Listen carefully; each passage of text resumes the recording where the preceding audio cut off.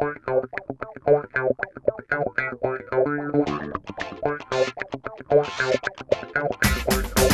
there, listeners, and welcome to the Cypherdelic Podcast, the only podcast you need for a sneak peek behind the curtain into board games, escape rooms, and all things immersive. My name is Dan. By day, I am an escape room GM and experience maker at Time Trap Escape Rooms in Reading, and joining me as always is my co-host Jamie. Hello, I am a software developer who's helped to develop the more techie puzzles for the Imaginarium design crew for coming up to 5 years.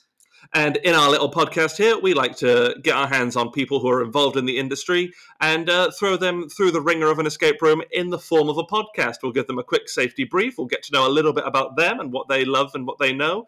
Then we'll dive deep into the puzzles and we will figure out all the intricate pieces holding the escape room industry in place, turn all the cogs, twist all the keys, and unlock all the secrets. Afterwards, we'll have a nice, relaxing debrief. Sound good?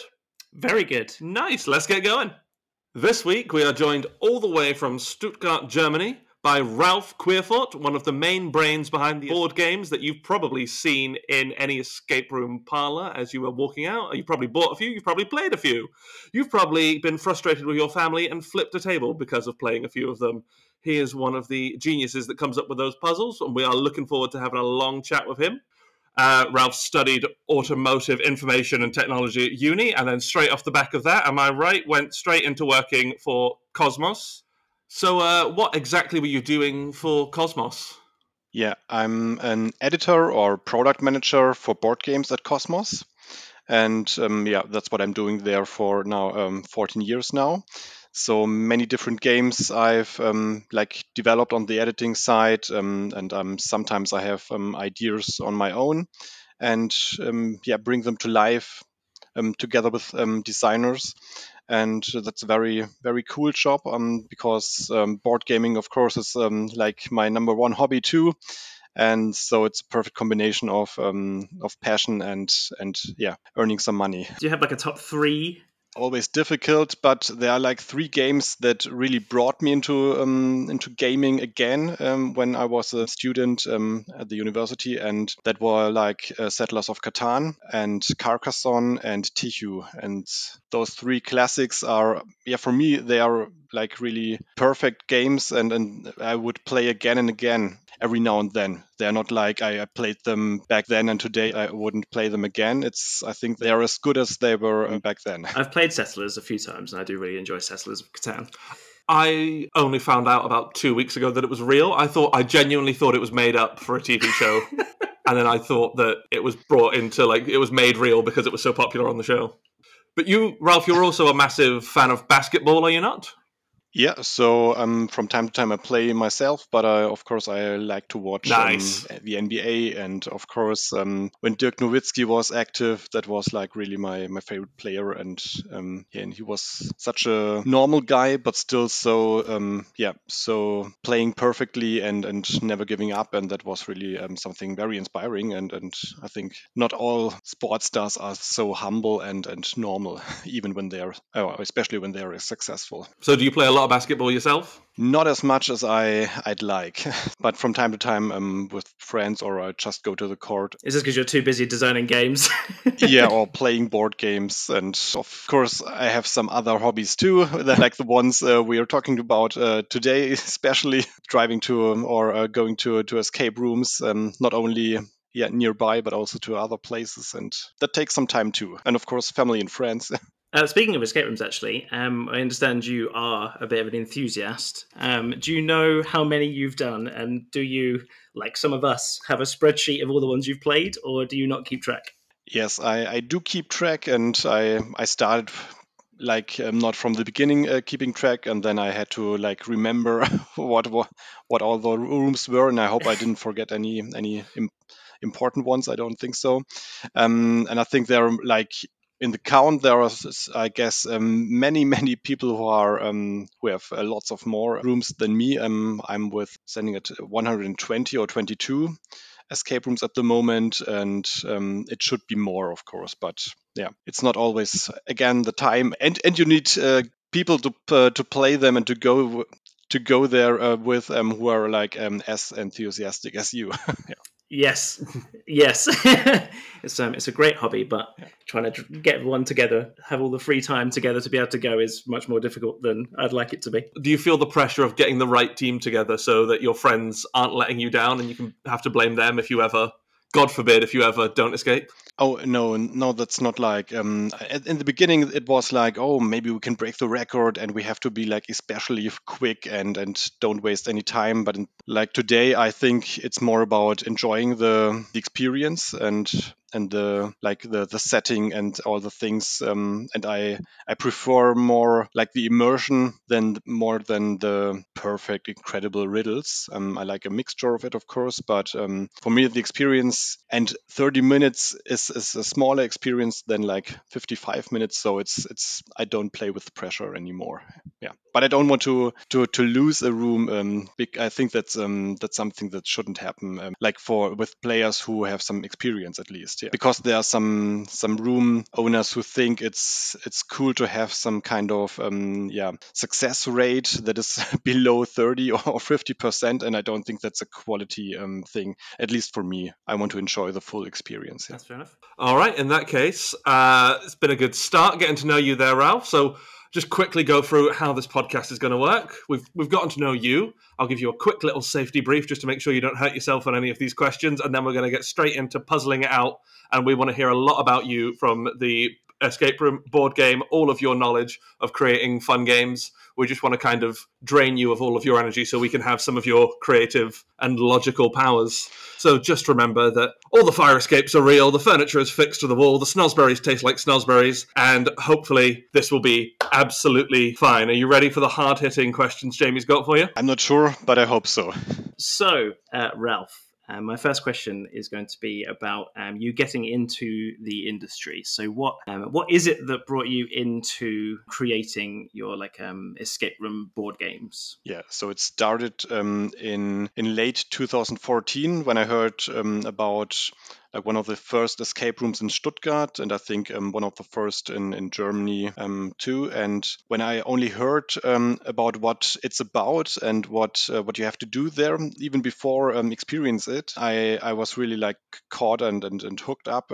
So I thought that that must be great and must be really fun to do. So the next day after I heard about it, I went to Cosmos to work, and in our lunch break, I told my colleagues about this escape room in Stuttgart and asked if maybe we should go there together to experience this. And already there, the idea was made up that maybe if this is really cool, we can make a game out of it. And then we played the room, and we all were really on fire and thought that was really great. And solving riddles, maybe a little bit limited material and components, but still it could be possible maybe in a small box. So we further thought about the idea, and then we asked the designer couple, Inka and Markus Brandt, who were working with like for years now, and we knew that that they are creative. And by chance, like several weeks after we had the idea, we met at some kind of board game weekend where we played, and they told us that they are about to go to an escape room. So we thought they probably will be the perfect guys to talk to create those kind of board games. And when we asked them sometime later, when they had played the room, they were in at once. So it was like, within the second they said yes. And after that, we went on to developing and ideas and first games, the first prototypes, testing, and so on. Then in 2016, the first 3 games were launched. So it took some time, almost 2 years, but I think the time was worth it to work on it, probably. Nice. So, of these first 3 games that you created, were any of them based off of the first room that you played? Like, were any of the themes similar, or was it completely different? Like, how did you arrive at the themes for the first 3? So the first room I played was some kind of normal horror room where you go to a basement, very Saw inspired, the movie Saw. And I don't even know what the first room was that Inka and Marcus played, but they came up with the abandoned cabin, and we thought that works perfect too.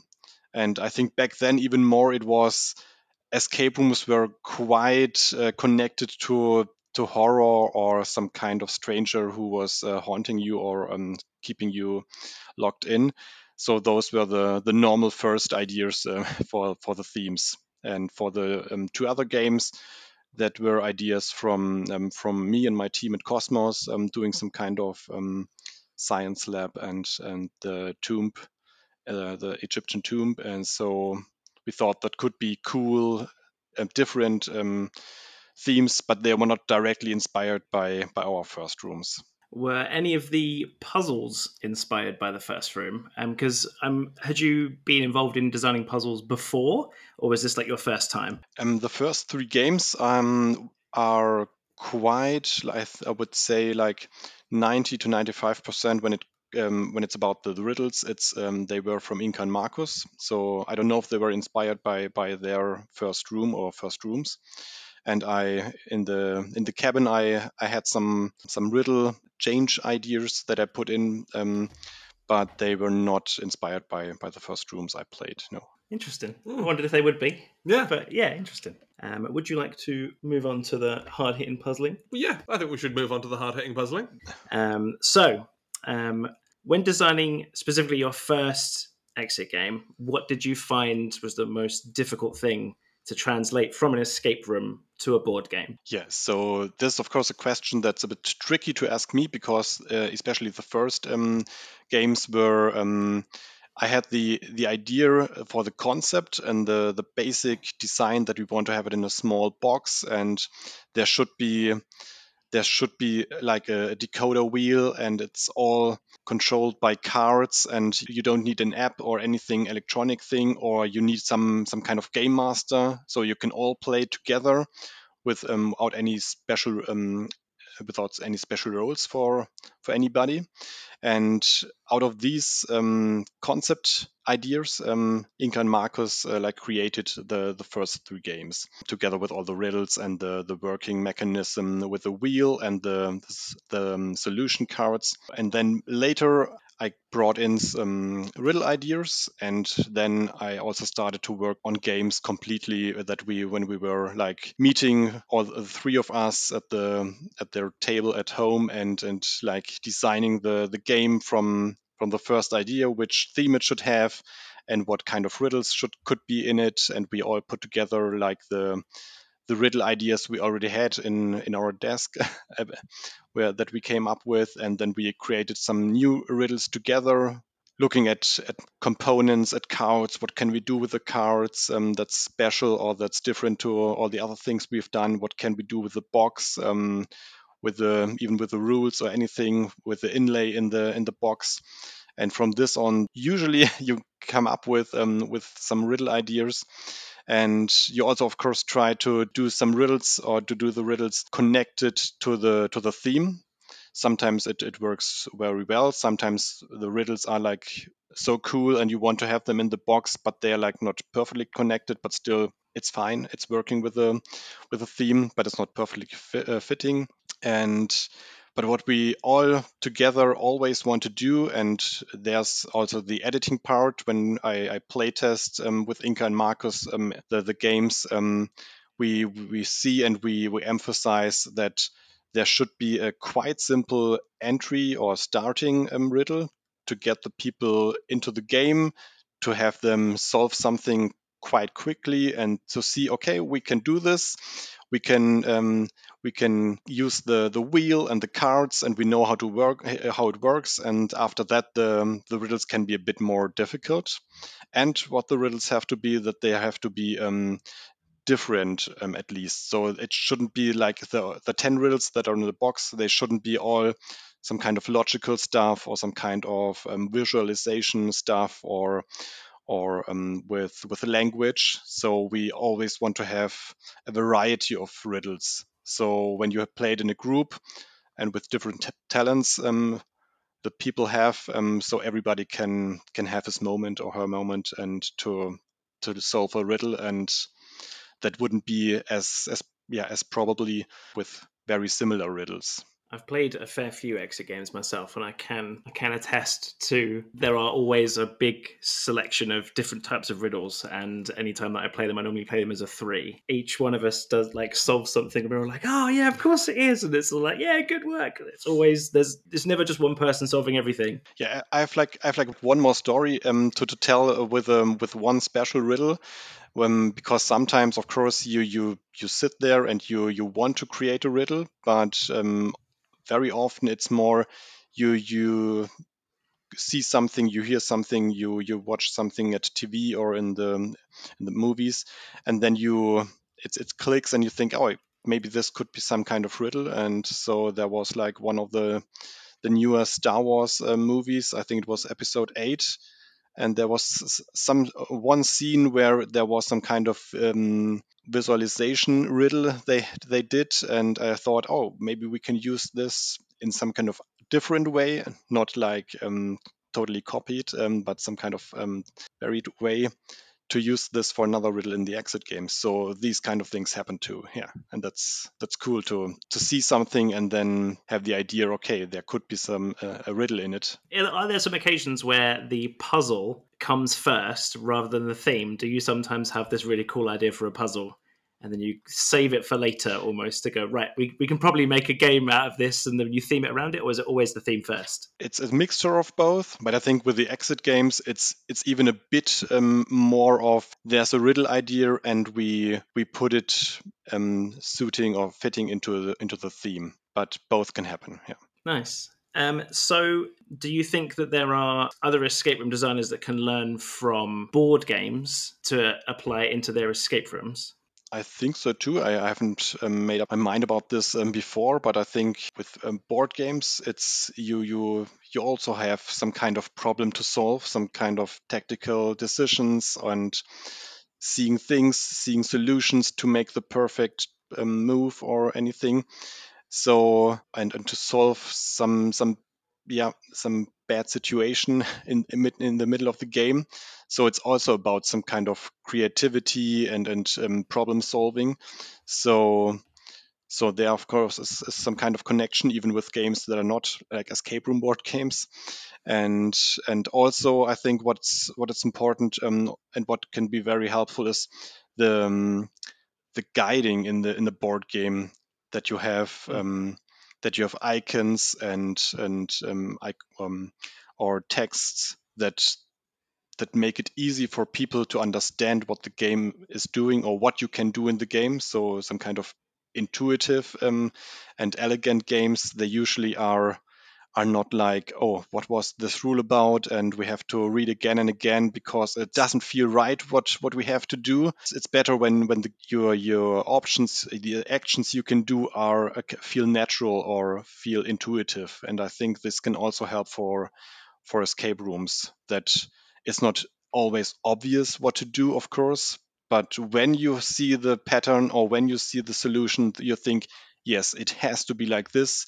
It's not some strange ideas we have and just to solve a riddle any kind of way, but you can see, okay, this will be it.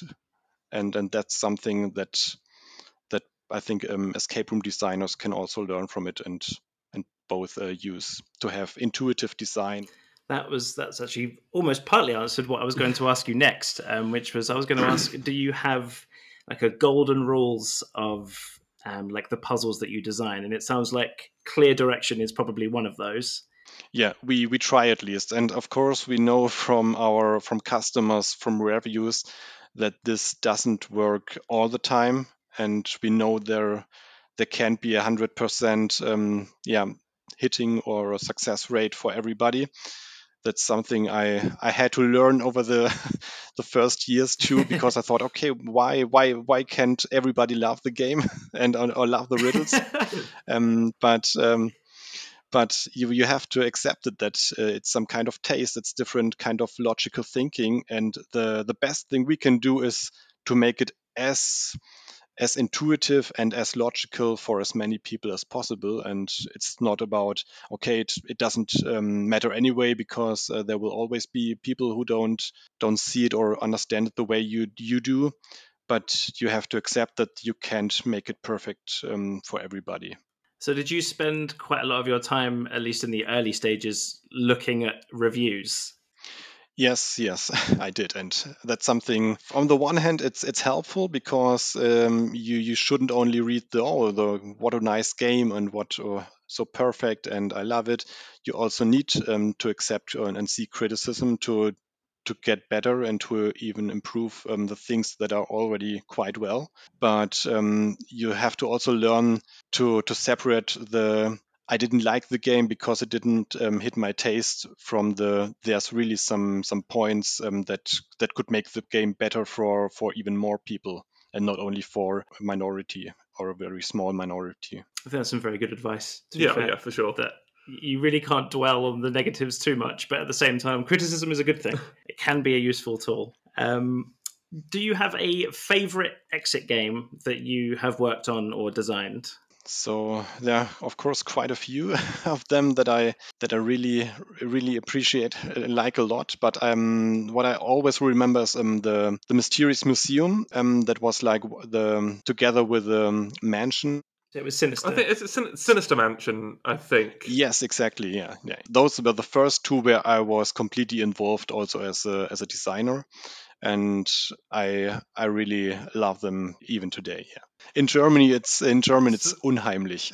This is a good chance for us to just drop the socials. Go onto Instagram, listeners, and just private message us if we're wrong. Just that's what it's there for. You mentioned earlier on that you had thought up of some riddle ideas that you were like, oh, I really want to put this into one of our games. But has there been a time where you have really wanted to include something, but it's just not made the cut? It happens from time to time where you see, okay, this could be some cool things and some kind of components that are like not because we don't want to put too much garbage in our games that you only can use only once, but that's not paper because we know our games are one-time use games, but it's like over 90% paper, and so it's not that problematic, and you can recycle it. But some kind of light stuff, or where you have like really special materials, and for one-time use, that would be, I think, problematic to have them in. And on the other hand, they're usually too expensive to put them in, so there's no problem at all with them. Yeah. How long does the average game take from start to finish? So the design stage, how long does that roughly take? And then I guess it would be production, and then play testing, and then final release. How long does each step take? So in the beginning, of course, as I said, that was 2 years it took, but right now we we finish one game and the next one is already in work, so we can come up with several games every 6 months. So quite, and also different kind of games. So there are always games in different phases of the development process. And usually the first phase is with Inka and Marcus, and sometimes the editing team is also involved in the riddle creation too. But from this phase, that usually takes like 1, 2, 3 months, with the playtesting starts. And there, of course, we have to see if the riddles that we like also work and are appreciated by other people too. And then afterwards, or even in this process, we start doing the illustration part with illustrators, and then the graphic designers work on it. So the whole game is usually developed from the start to the final product within half a year. That's very tight. Yeah, it sometimes feels like a hamster wheel, and of course, because one game is finished and the next one has to be worked on already. That's really quick. Yeah, it's a really tight turnaround. But given that the Lord of the Rings one came out fairly recently, does that mean, have you got a sequel in the works? Are you going to do a Rings of Power one in the next 6 months? Lord of the Ring games. I wasn't the editor for this one, and this, of course, took some time longer because you have some approval processes there too. Oh yeah, of course. That's always a bit more problematic.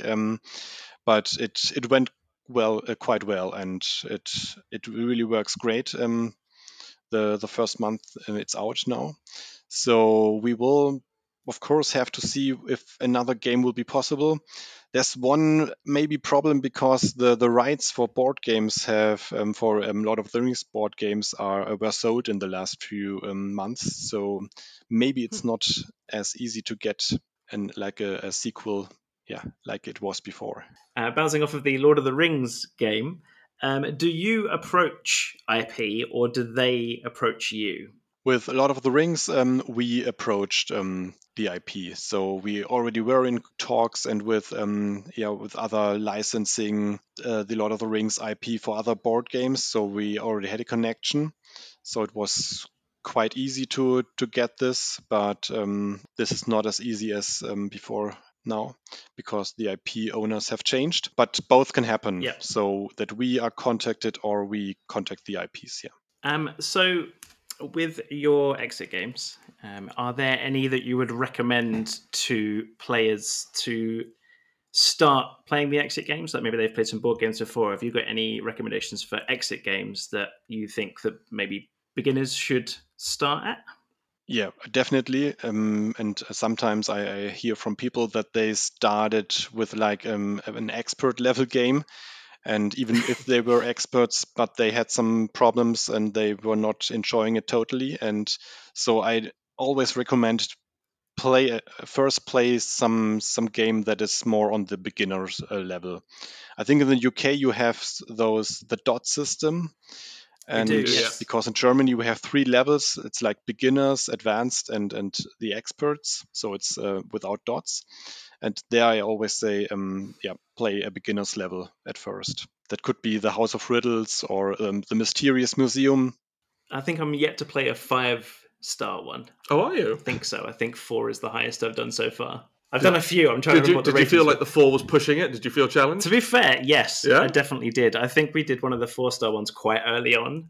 We didn't start You with the fool. 4, but we did do it probably quite early on. I think we got a little bit overconfident. I know I remember one of them taking us something like nearly 2 hours. Are you still playing? Have you taken Yeah, taken we're a break still from going. playing it to come and record this? Try and get some hints. What is important is that even if it's a beginner's level game, it's not like the riddles are for children or so. The whole concept is purely linear. You always know which cards you have to use for the current riddle, and the riddles are presented maybe in a bit easier way. But still, we really work on doing creative and special riddles also in the beginners level, and not it's not like children games, the beginners level.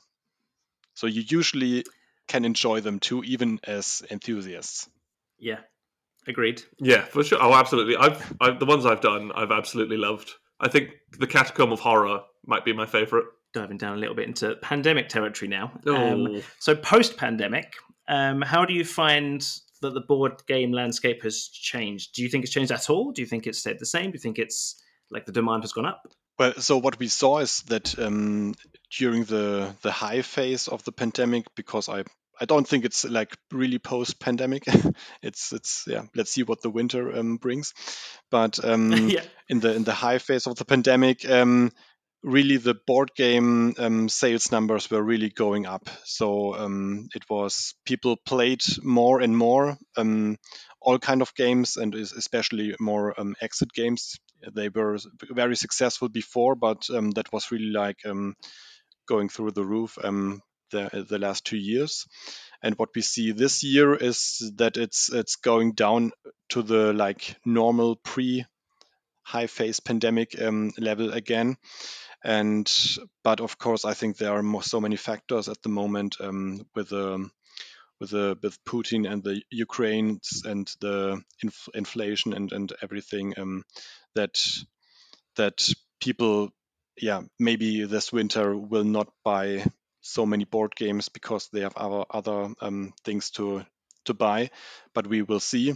So it's difficult to say at the moment what is pandemic driven or global crisis driven. I still hope that people remember the experiences they had with board games during the pandemic, and like to continue this kind of experiences, and of course go to real escape rooms again, even more now, but also play board games. Maybe not so often as in the last 2 years, but still in the winter when it's cold outside. And I think there are so many cool games to play, and it's a perfect thing to have some social interaction and have fun and forget the rest of the sorrows you have, maybe.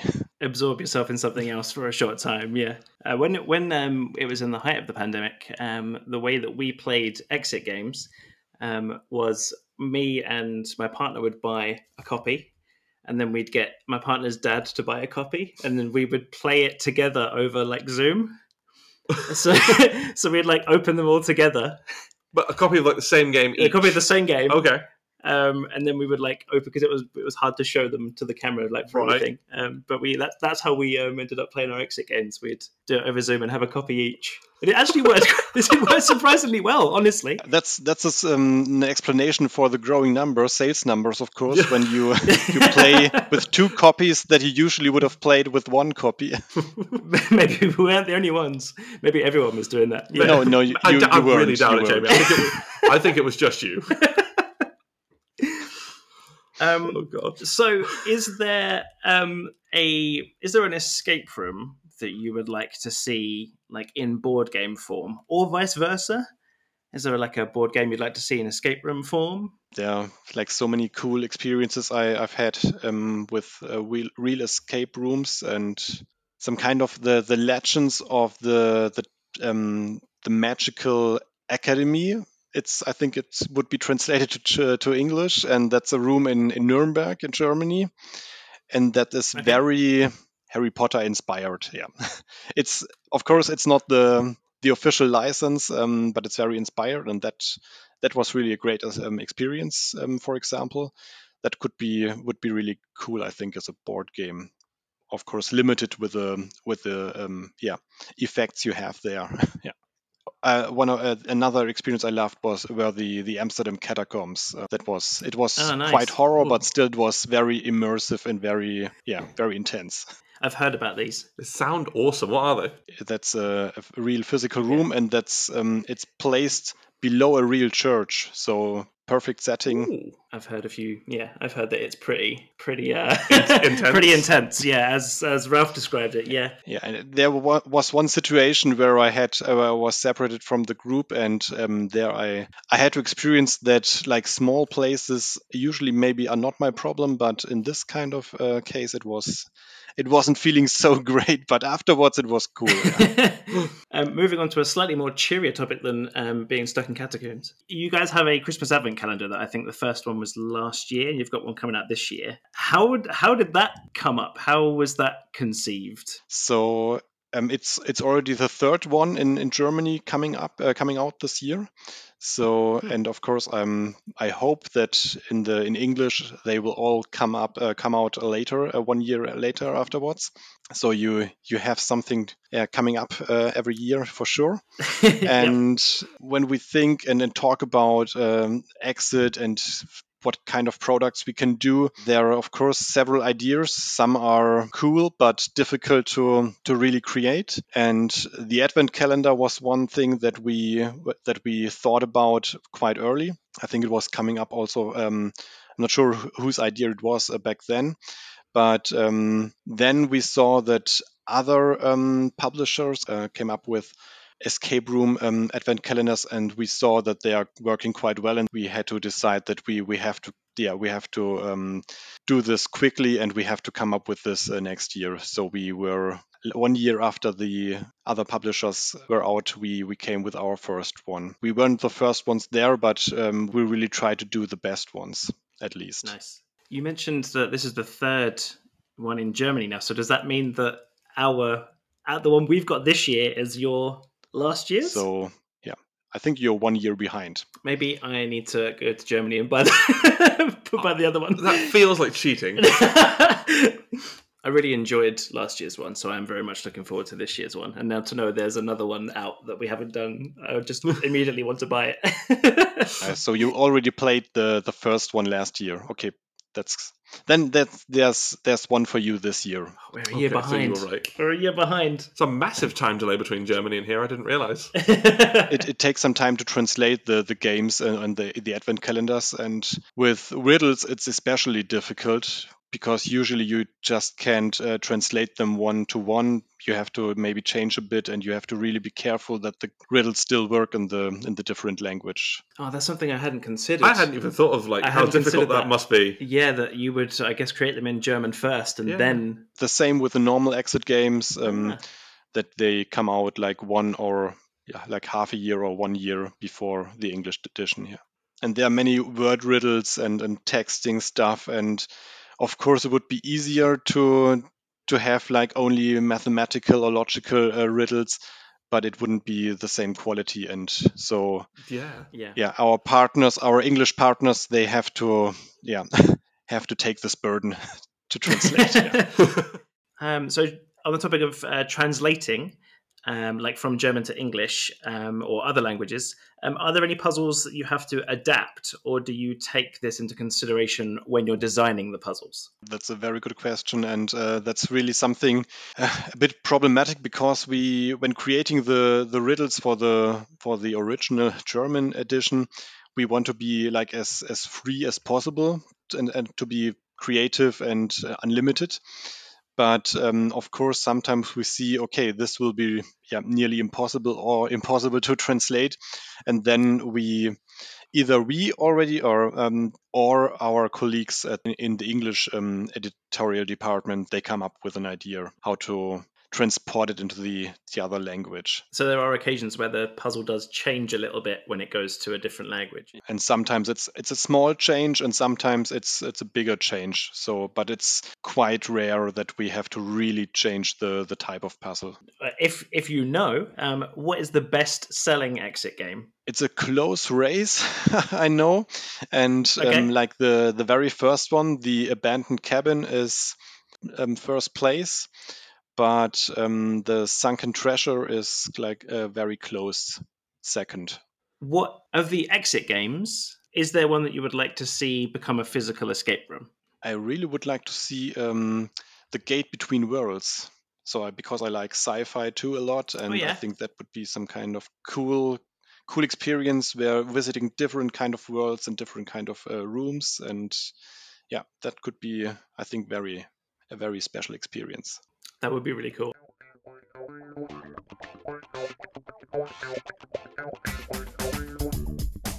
I think my hard-hitting stuff. I think that's the hard-hitting stuff done. I think we've drained you of all your essence and knowledge there, Ralph. So we'll just have a slow wind down, like at the end of a basketball game, get you back to the old sporting days.